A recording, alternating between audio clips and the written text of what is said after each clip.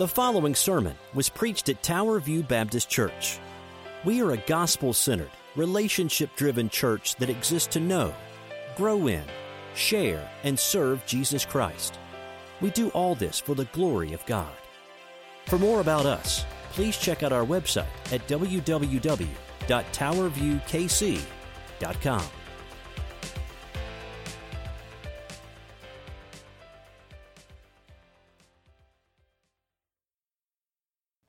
Awesome. Thank you, Miss Meg, as always. Well, guys, I invite your attention, and we will be where the bulletin says, but I invite your attention to Isaiah chapter 3 this morning. Isaiah chapter 3. And those of you who have been around my sermons know that I love PowerPoint. PowerPoint keeps me on track, and it hopefully keeps us all on track. But today there's no PowerPoint. God forbid the thought, I know, but there's no PowerPoint today. So we get to do this old school. Are you ready? So I'm going to sing and dance every now and then to make sure you're still awake. But in all seriousness, there's no PowerPoint. And let me explain why. We've been going, if you're visiting with us, we've been going through a topical study the last about 5 weeks or so. What is a biblical man? What is a biblical woman? And through that time, it seems like every time I write a sermon, God takes it and he tears it up and he throws it up and slam dunks it in the trash can and says, go and write it again. I feel like Jeremiah, if you remember the story of Jeremiah, when he had the scrolls and he would dictate to his servant, and his servant would go out and read it to the king, and the king would take it. You remember the story? And the king would take it and he'd burn it. And he'd say, what do we do now? And Jeremiah would write down another one. Or kind of like Moses. You remember Moses, when he got the Ten Commandments, he got so mad. Do you remember what he did to him? He went, boom, and he did kind of a WWE style on the Ten Commandments, and he broke him in half. That's how I felt like about my first sermon as I wrote it this week. So what I'm going to offer today, as I've been thinking through some of the topics, the areas we have not hit on so far about biblical manhood and biblical womanhood, is we're going to do what even in seminary they teach you is a bad thing to do. We're going to skip and jump around the Bible. And if you're visiting with us, I just want to encourage you, this is not our norm. We usually take a passage or a book and we work verse by verse expositionally. But I feel like this is what we need to do. So I thank you for that grace. I know I'm not a pretty face to look at, but you got a pretty cool setup back here you can stare at as well if you need another image. But one thing that we know, friends, is that as we enter this topic, it is a tough topic. Many of you and I have had conversations about what does it mean to be a biblical man, a biblical woman. And time and space does not afford us from the pulpit to cover everything. As often, we are giving you the tools by which you can live in this world as we do. So, with that said, maybe you feel like the pianist, the professor, and the graduate student with this series. I mean, maybe this is how you feel.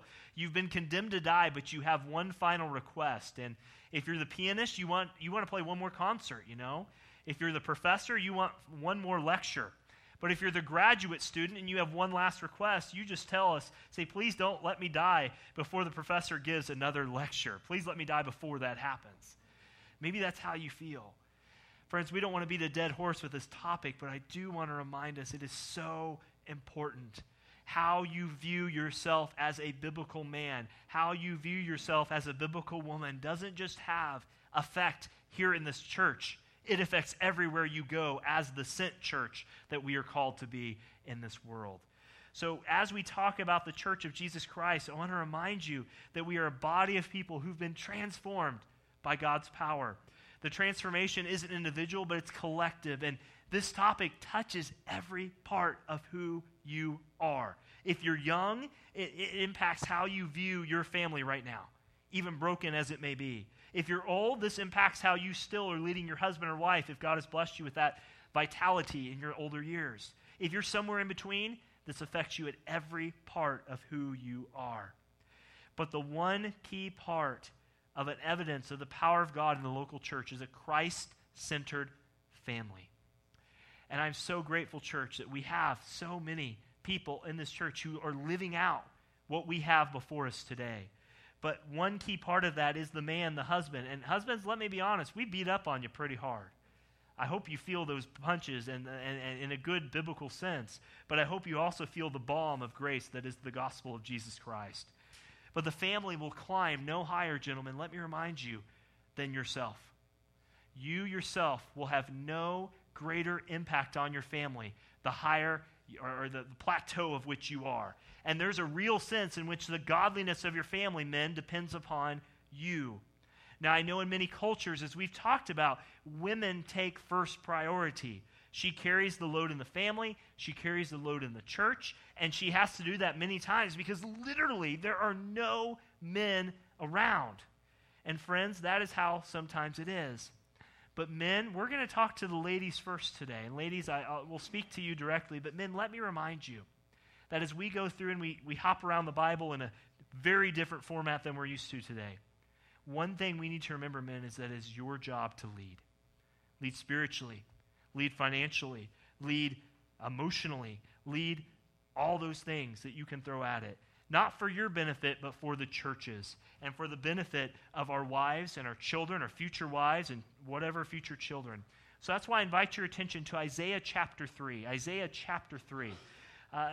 Again, I feel weird even giving this. If you know me, I'm type A, and we go point A to point B to point here to point there.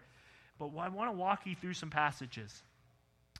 And I don't take lightly that as God in his sovereign wisdom spiritually through the Spirit speaks, not as some extra biblical thing, but I believe God has directed the sermon in this way. So Isaiah chapter 3, and starting in verse 3. I just want to commentate on this as we go. And so Isaiah 3, it says this. Actually, starting back in verse 2, we'll start in verse 1. Why not? For behold, the Lord God of hosts is taking away from Jerusalem and from Judah support and supply, all support of bread and all support of water, the mighty man and the soldier, the judge and the prophet, the diviner and the elder, and the captain of the 50, the man of rank, the counselor and the skillful magician, and the expert in charms. Friends, I want you to notice here, as we enter back into this topic of biblical manhood and biblical womanhood, that the judgment of God comes on a nation here. Judah's leaders are being judged, and God is about ready to take away two very vital ingredients: bread and water. Bread, and there's no jelly there, so it's bread and water, okay? That's it. He's going to take that away. The very things they need are being taken away from them. And he says in verse 2 and 3, he says also the hero and the warrior, the judge and the prophet, the commander of the 50, the magician and the counselor and the necromancer. Water and bread are key to survival, but friends, as we enter back to this topic, I want you to remember that leadership is also key to survival for a people. Godly men, courageous men are totally essential to this equation.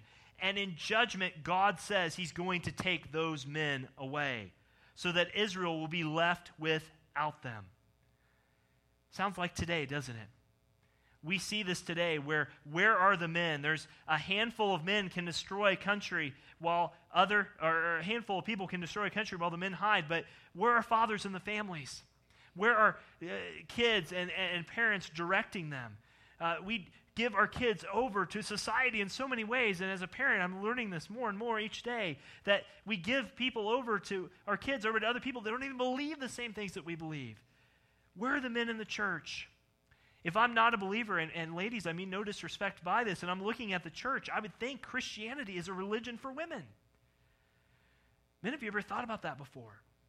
Because the men are nowhere, and those who are there don't want to lead as God has called them to lead. So what does it bring? It brings the judgment of God. Where are the men? Look down at Isaiah 3 and verse 4, and I want to show you this as we move forward. He says, and God speaking, and I will make boys their princes, and infants shall rule over them. Now skip down to verse 12, Isaiah chapter 3.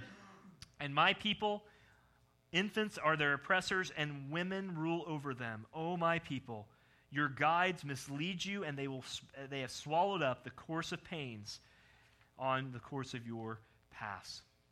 Friends, we see the very thing happening in churches today. We see the same thing in our churches. What is needed today? Godly men, courageous men, men who will go against the culture, and dare I even say men who are able to stand up in churches and say, look, this is not right. We are called to lead and go against the greater grain of evangelical Christianity in North America. We need men to lead in the church. We need men to lead in their families, to lead their wives, to lead their children. We need godly men. Men, are you ready for that task? It sounds funny, doesn't it?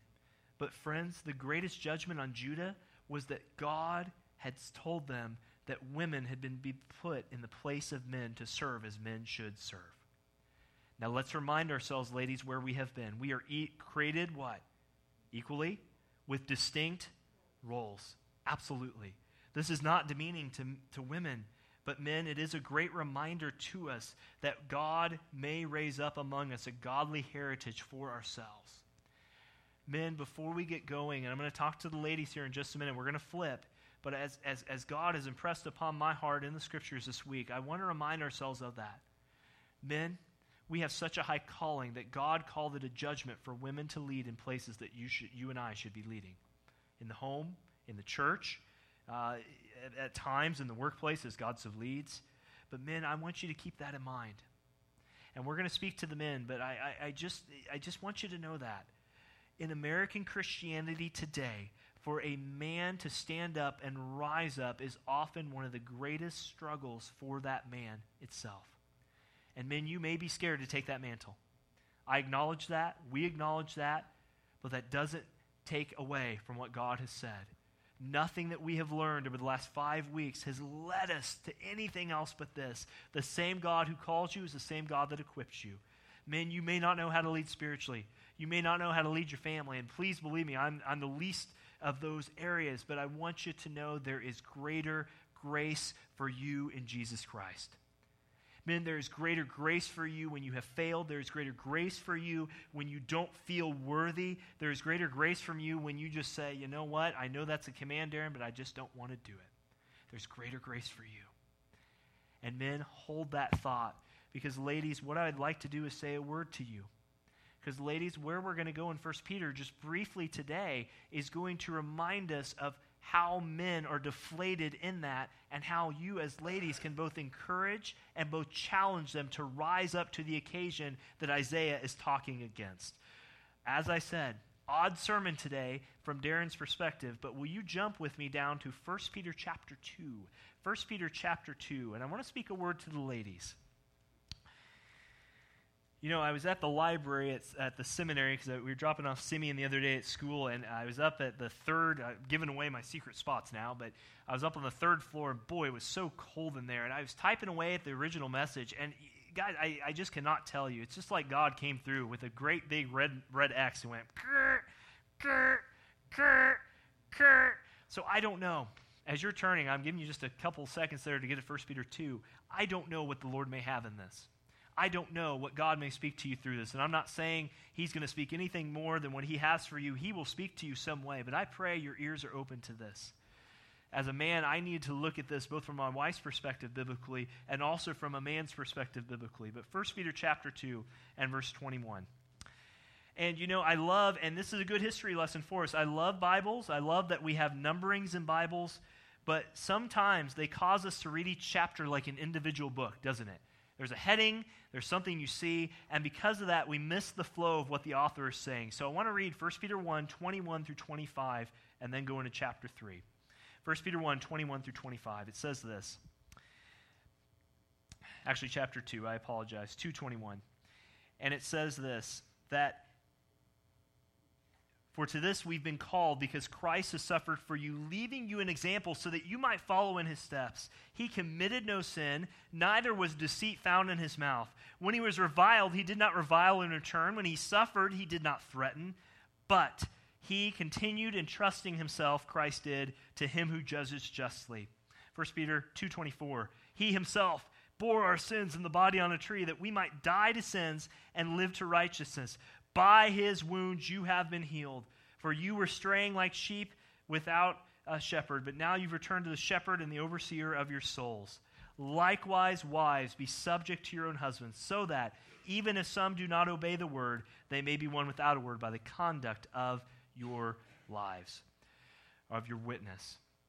We see there in verse 21, if you have your book open, 1 Peter 2:21, that Christ gave us an example. how we ought to respond to people when they do not treat us as they ought to. And you see in verse 22, what did Christ do? It said, he committed no sin, nor was any deceit found in his mouth. Now notice he's talking about the words of Christ here out of his mouth. He didn't utter anything that was wrong toward the very people who were doing everything against him wrong. You go down to verse 23, and again it tells us that while he's suffering, he spoke no threats, but he kept entrusting himself, Christ did, to the very one who would watch over his soul. Then why did Peter here all of a sudden say in chapter 3, verse 1, likewise, wives, be submissive to your husbands? How do you go from Jesus on the cross, suffering, dying for the sins of the world, to, with respect, wives? Does that sound a little odd to anyone else?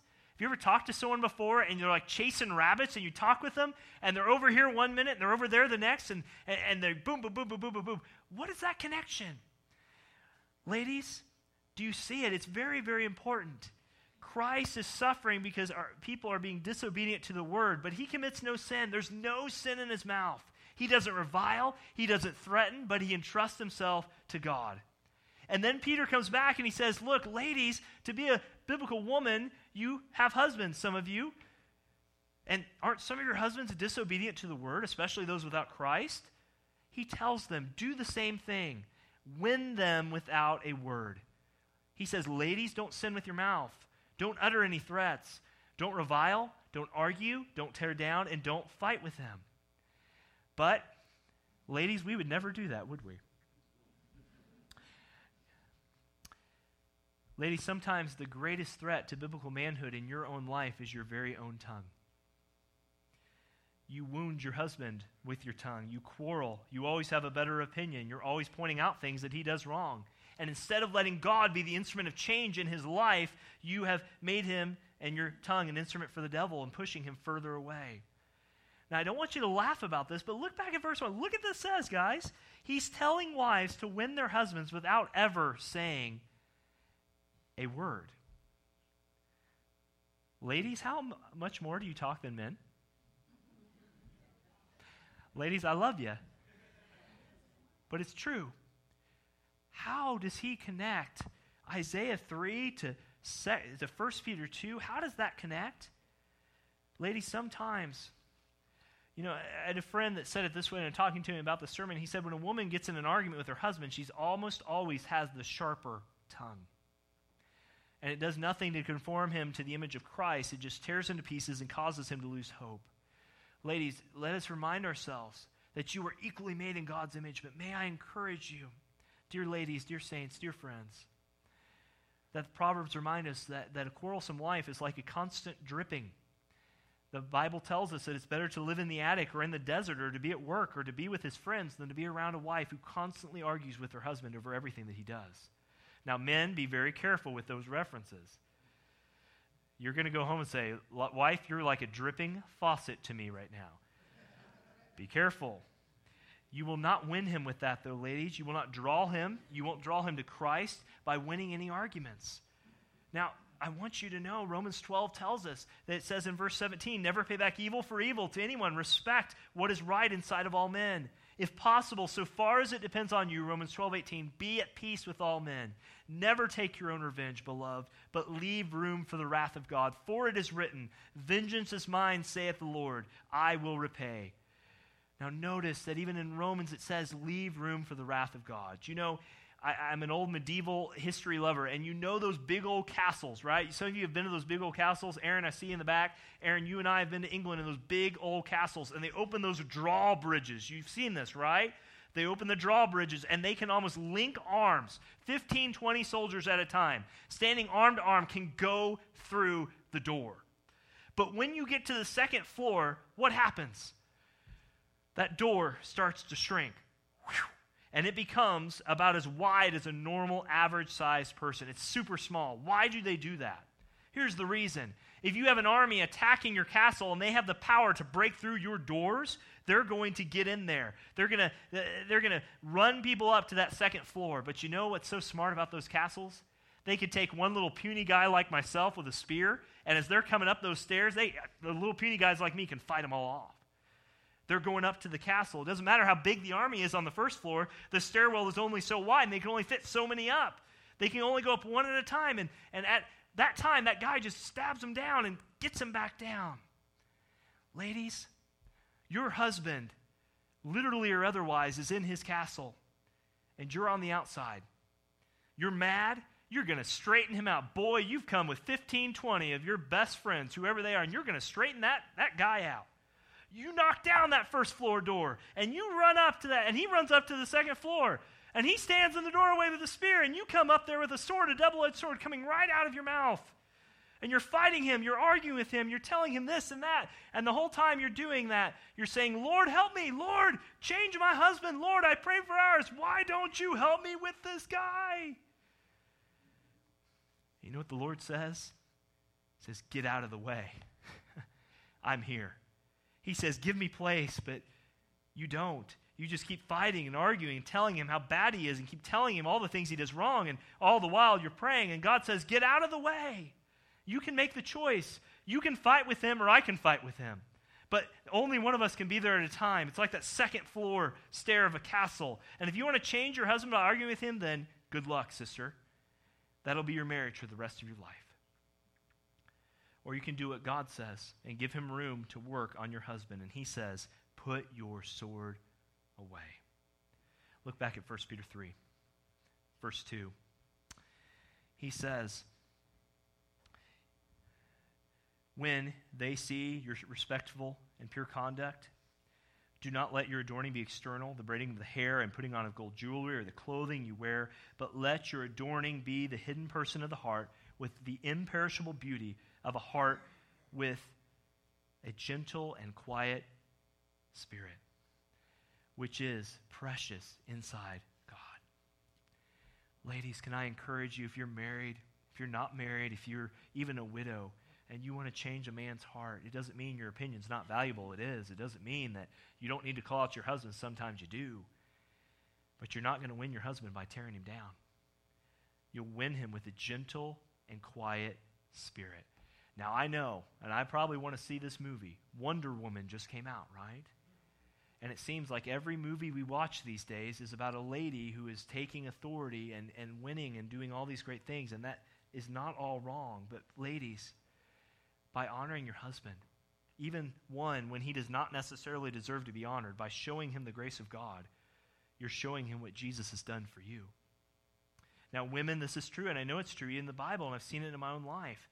Let's say I come home one day, and it's been one of those days, and there's no dinner on the table, the house looks messed up, and I've had a really bad day. Whatever it is in ministry, it's just been a bad day. And this never happens. My wife is prepared all the time, even with 3 kids. But I'm just giving you an example. And I come home and I say, Natalie, what's going on? I've been working all day. You know what? And I mean, the house is a mess, and there's no food, and I'm hungry. Natalie, she is so mad at me when I say that. Husbands, you've never been in this boat before, have you? And when she does that, the battle is on, and I feel totally justified in being angry, and she feels totally justified in being angry. But if I come in the house with that attitude and say, what's going on? I'm home. I'm here. The king has arrived. Let me in. I'm hungry. The house is a mess.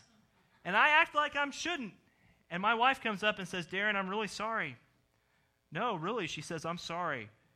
She says, there's been a lot of problems with the kids. We've had some problems with the sisters in church, and I'm not feeling well. I'm feeling sick. Darren, just give me some time, and I'll try and get things in order. If she does that, you know what happens to me? I go outside, I get a big stick made out of oak and a big baseball bat, and I go like this. I start hitting myself on the head for being a dummy that I often am. I'm totally ashamed because my heart is broken, because I've assumed something in my wife that is not true. I realize I've acted like a fool. I ask for God to forgive me. I go and ask my wife to forgive me, and then I try to help her. Do you see the difference in those 2 scenarios, ladies? The difference of honoring your man as he leads in the home, Christian or not, is that the Holy Spirit works through an obedient woman that has a gentle and quiet spirit. She gets out of the way and allow God to fight for her. When your wife starts acting right, men, you better start straightening up. God's either going to take you out if you don't straighten up, or your wife might. Do you see that, ladies? Brother, thank you for amen in that. And I don't mean that just because I said it, but it's very, very true. And you know it, brother, because we're both in that. We're both guys. Let's just say that. We know that to be very true. Every time, ladies, you respond with evil, it does nothing. I mean that. When you say, when I respond with kindness, it doesn't do anything either. Well, you know what? God didn't say do it because he would fix the problem immediately. He said do it because, ladies, that's what he said to do. That's what he commanded. And if you do it long enough, it's going to begin to work. You know, my wife has so much power over me. As she comes to me with those beautiful eyes and a gentle and quiet spirit, I'm going to do almost everything that she says, except root for Oklahoma Sooners, and that might be the only thing I don't give her grace for, but that is what it is. When she has a gentle and quiet spirit, it's unbelievable as God directs how that changes me as a man as I'm leading in the home.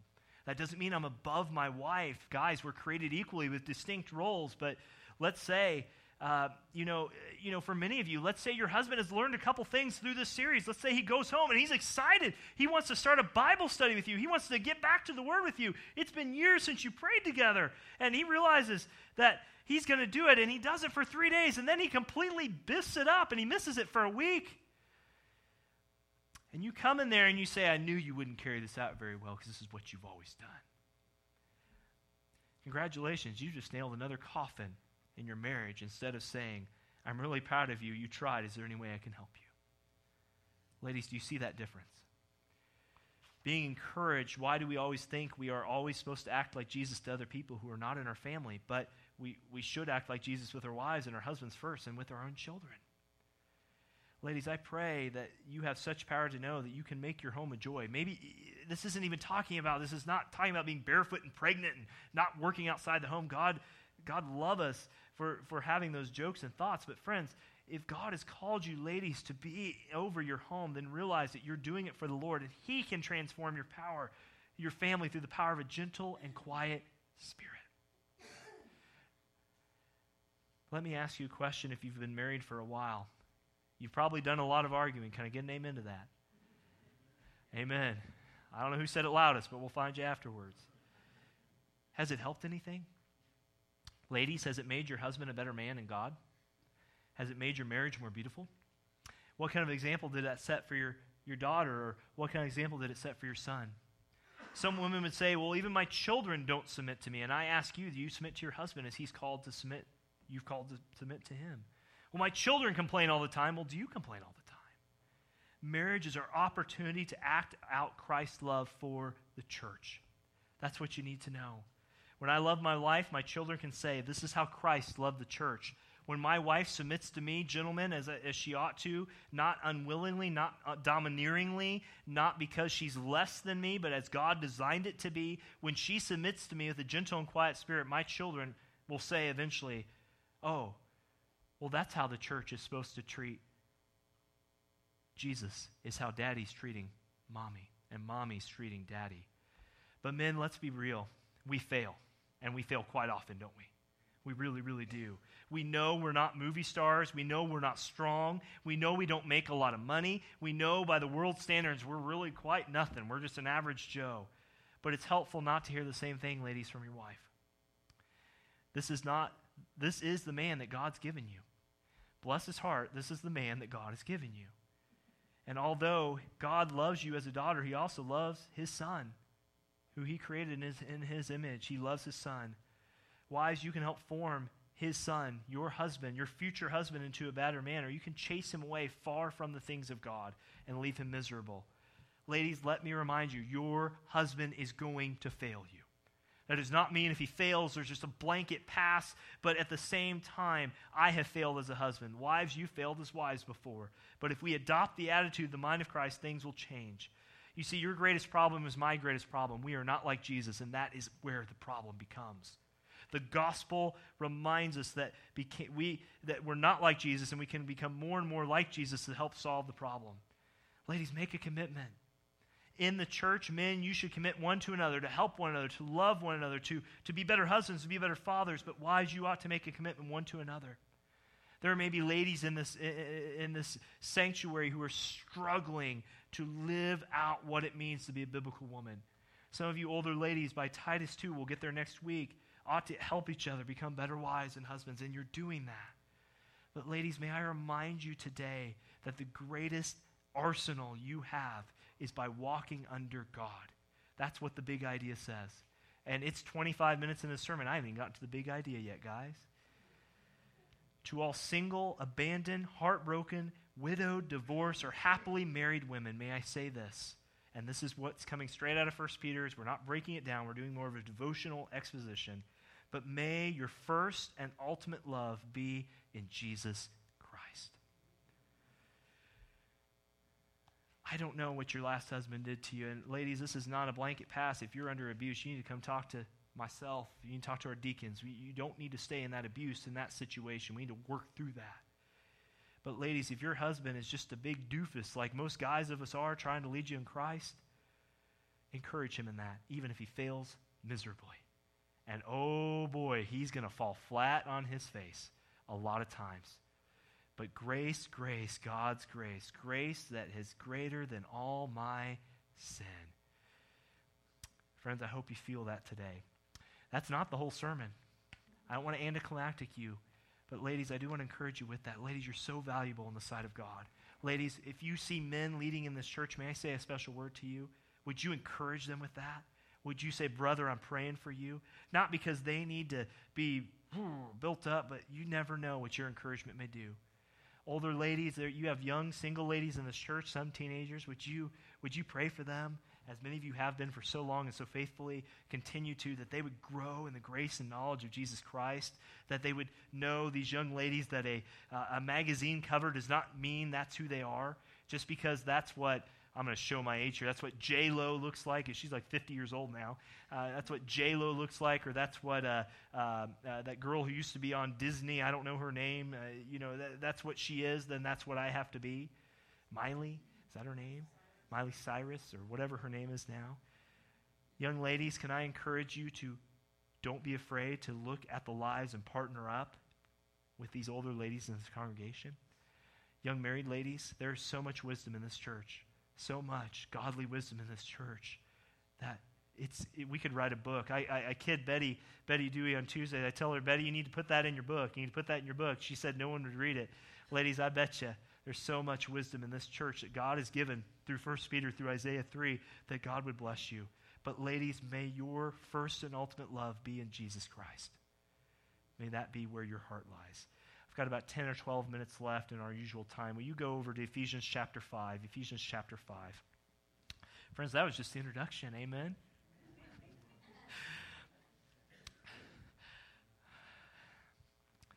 Ephesians chapter 5, and we'll probably carry some of this over to next week.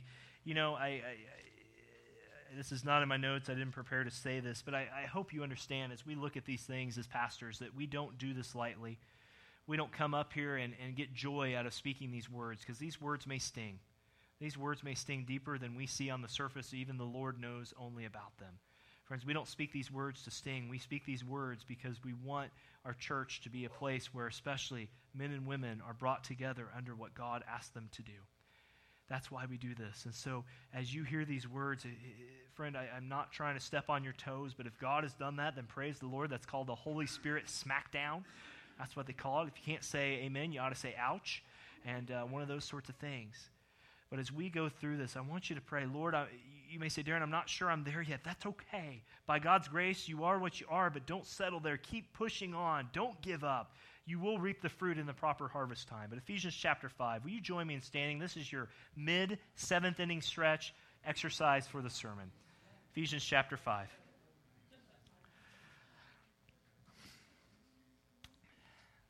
Told you, we just got out of the introduction, guys. Ephesians chapter 5, verses 22 through 33. God's word says this morning. Wives, submit to your own husbands as to the Lord, for the husband is the head of the wife, even as Christ is head of the church, his body, and himself its Savior. Verse 24, now as the church submits to Christ, so also wives should submit in everything to their husbands.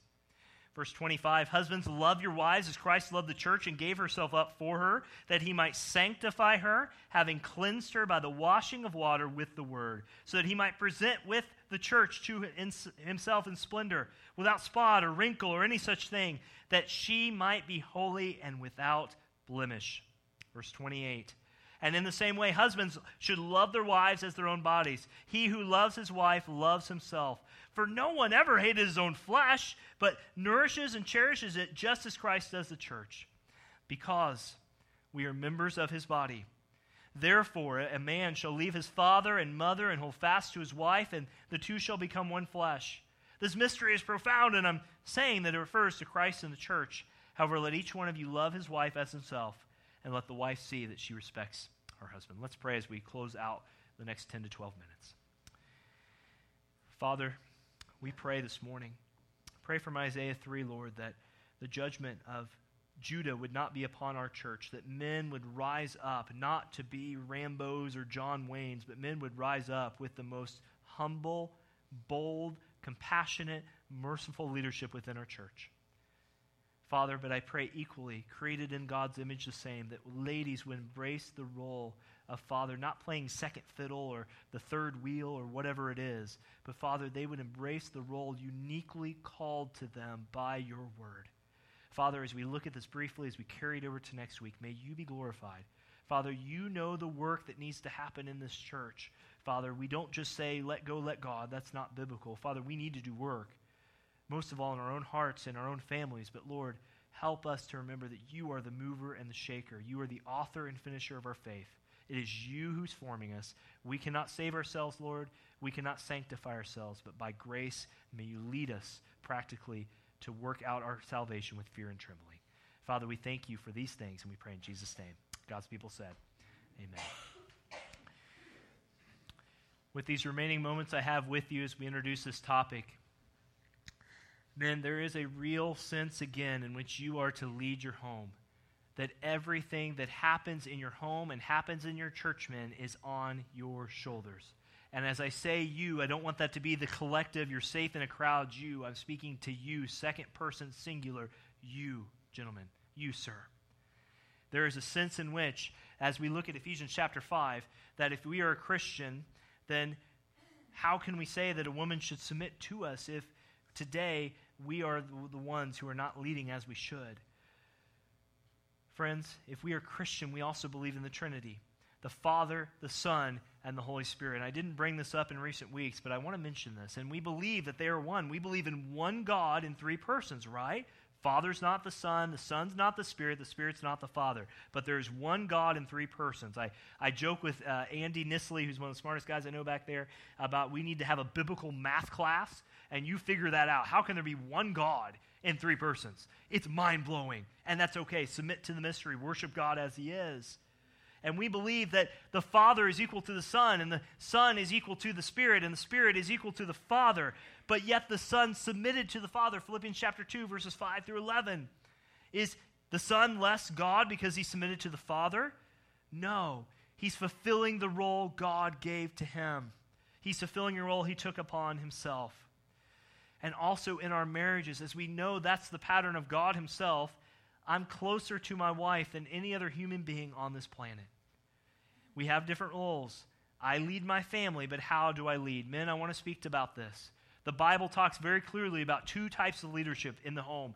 There is a type of Caesar, and there is the type of Christ. Caesar led for himself, his own glory, and whatever he could bring. But Christ, knowing that he had all authority, wrapped himself in a towel, John 13, and he washed the disciples' feet. When a man hears he has authority to lead his family, so many men who don't have muscular chests like myself stick it out and say, "Yoo! Hear me roar, woman." And I mean that. We may not say that, men, but when we hear sermons like this, we're thinking that. And that is, they think their family's supposed to wait on them.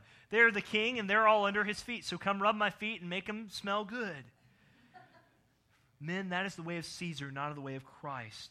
To have authority in the home is to use the authority in the service of God for his glory. It's to use your authority in the service for your wife for his glory. To use the service to our children for their glory. Friends, that's what it's all about. What is the purpose of marriage?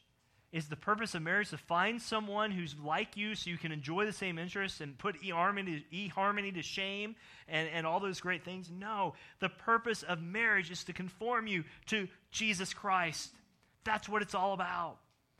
Let me remind you at Romans 8, 28 and 29, we spoke on this last year, but I want to rehash this. It says, we know that all things work together for the good of those who love God. And that's where the Hallmark card stops, by the way. The Hallmark card usually doesn't include for those who are called according to his purpose.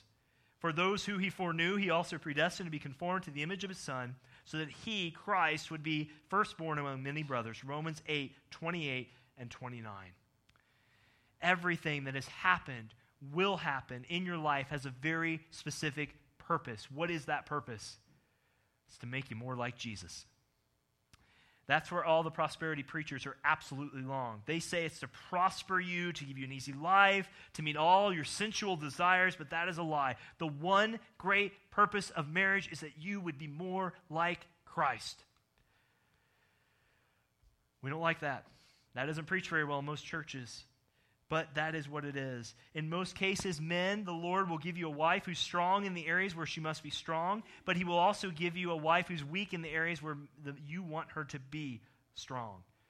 You want her to cook mom's meatloaf like mom cooked her meatloaf, but the last time she cooked meatloaf, she set off all the fire alarms. Why does God do that? Because he hates you? No. That junk theology out of there. He does that in those simple day-to-day things. And some of you, I'm serious, some of you, you may say, I can't love my wife because she didn't cook like Mama used to cook. And you may never say that to her, you may never say it to anyone else, but deep inside that's how you feel. And that's not true of my wife, by the way, but that may be true of how you feel. Why does God give you someone that is opposite of you in the things you think they should be strong on? Because, friends, it shows us that we are not Jesus Christ. The great purpose of marriage is that you would know and be like Jesus. When you think about Jesus, what do you think about? You think about his unconditional love, don't you? Think about his mercy, his grace. But when I think about being conformed to the image of Christ, this is what I think about. How can you learn unconditional love if you're married to a woman that meets all your conditions? Ever thought about that? How can you learn mercy if your wife knows no weaknesses? I mean, gentlemen, we can flatter our wives all day, but let's be honest, your wife does not. Your wife disappoints you sometimes, and ladies, doubly fold, your husbands definitely disappoint you sometimes. How can you learn grace if your wife always deserves the best from you? Dear sister, the same is true of you. You're married to a man with many flaws, if you haven't already discovered that. And sometimes that very thing you most want him to be, he's not. Why? For the very same reasons. The purpose of your marriage is to conform you to be like Jesus Christ. And as a man leads in ways that are uncomfortable culturally for him to lead spiritually, to lead in the ways compassionately and humbly, that's going to conform you to Christ. Ladies, it's going to conform you to Christ by submitting to your husbands, as the Bible says to. Not in ways that are domineering, not in ways that are sinful. We've talked through those things, but in ways as he leads, you follow him. Even when things don't turn out how you want them to, or even when you see things you most want you aren't getting, that's where you learn to be more like Christ. To practice unconditional love, to practice grace with each other, and to practice mercy. When a man begins to practice these things, gentlemen, it's amazing what that does to a wife and transforms his family. Let me give you an example, all right? Almost every time I'm gone, I'm getting ready to leave for 2 days, and I'm getting ready to go on a trip. I get to go to 160-degree Phoenix, and bless my wife, she's at home with 3 kids, four, almost 3, going on 37 is that the middle child, and Seth, who just smiles all the time and spits up. I'm leaving my wife with that in tow. And I'm going to come back, and I'm going to get up at the red-eye flight at 5:30 in the morning, get back about, I don't know what time, 9 o'clock on Tuesday, do that sort of thing. And I'm going to get in my car, drive home from the airport. I'm going to get in the car, and I'm going to get there, and this is what I think should happen. Men, and if you don't believe this should happen, or if you've never thought this should happen, well, be honest. I'm going to let my wife open the door, and she's going to throw flowers at me, you know. The king's home.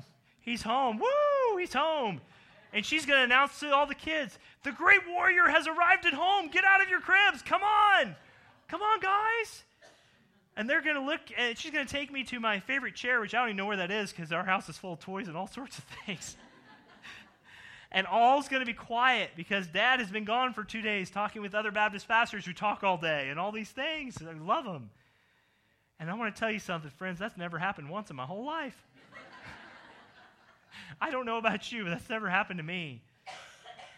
My wife is an Oklahoman, born and bred. She's a Sooner. And something you need to know about Sooner women is when they start talking, they start moving their heads, something like this, you know? And you know when you're in trouble, right? You start wishing you'd been killed at that church meeting when you went out to Phoenix in the heat. When my wife opens the door, this is the real situation. She looks at me with that look and she says, "Your kids." If you don't get in here right now, I'm going to take them all out. And you know what she means. She says, Darren, you've been having a good time, and get in there and be their dad. I'm going on a vacation right now. That's how it is. And at that moment, I'm faced with the reality that my wife is not meeting all my conditions. Where are the flowers? Where's the favorite seat? Where's the warrior chant that comes in from my kids? I'd rather fight Godzilla than fight her in that moment. She's angry. And I mean that. Now, why is this happening to me? God, this isn't what I signed up for. I married this woman. This isn't what I signed up for, God. My wife is a godly woman, and God could have given her the grace she needed to answer the door and throw flowers at me and rub my feet and all those great things, but He didn't. It's in those times, friend, all those prayers that you may have prayed dangerously, Lord, make me more like Jesus, that it really becomes real, doesn't it? He's answering your prayers. The question is, I'm going to end with this. The question is, husband, wife, are you willing to die to yourself? Are you willing to say, man, Darren, this biblical manhood stuff, this biblical womanhood stuff, that sounds like some puritanical thing from all those old dead guys you like to read, and it may be true. Men, are you willing to die to yourself to love your wife as you ought to love her? Are you willing to deal with the problems, and are you willing to be like Jesus for her when she doesn't want you to be Jesus for her? She just wants you to be you. Do you know what God is doing here? He's giving you the chance to show your wife how Jesus loves His bride. He's giving you the honor to show your kids the love of Christ. This is why being a father is so important. Everyone is watching. What will Dad do? What will he do? People think it's radical to go preach on a street corner. Friends, I'm not trying to boast. I'm trying to show you how much God hopefully has grown me. I preached on the street corners of Westport down there for almost 10 years, every Friday night, to every bar, Henry's Bar and Stools, good grief, I don't know what else is down there anymore. Kelly's, I'm not going to ask you to raise your hand, but you know Kelly's down there. You know all these places. I preached in front of those things. That's not radical. What's radical are men and women who are willing to say, get out of here culture, get out of here GQ magazine, get out of here whatever expectations are on me from TV, and I'm just going to be a faithful man of God how He's called me to be faithful. I'm going to be a faithful woman of God how He's called me to be faithful. That's radical. Any Joe Blow can go get a bullhorn and start preaching on Westport in Pennsylvania. Trust me, they did for years. But it takes serious courage, men, for you to lead as God's called you to lead, no matter what age you are. Women, it takes serious courage for you to submit to your husband as God calls you to submit, even if it's been your whole life that you haven't. I told you this was going to be scatterbrained today. But would you remember that everything God has brought your way, whether you are preparing for marriage, whether you're a young teen, whether you're newly married, whether you've been married for 15, 20 years, 40, 50 years, is to make you more like Christ. Are you willing to step on that boat today? Will you pray with me as we close? Father, I pray today the big idea spoke to the ladies, but Father, it's also true of men, that our greatest passion, our greatest desire would be to know Christ more.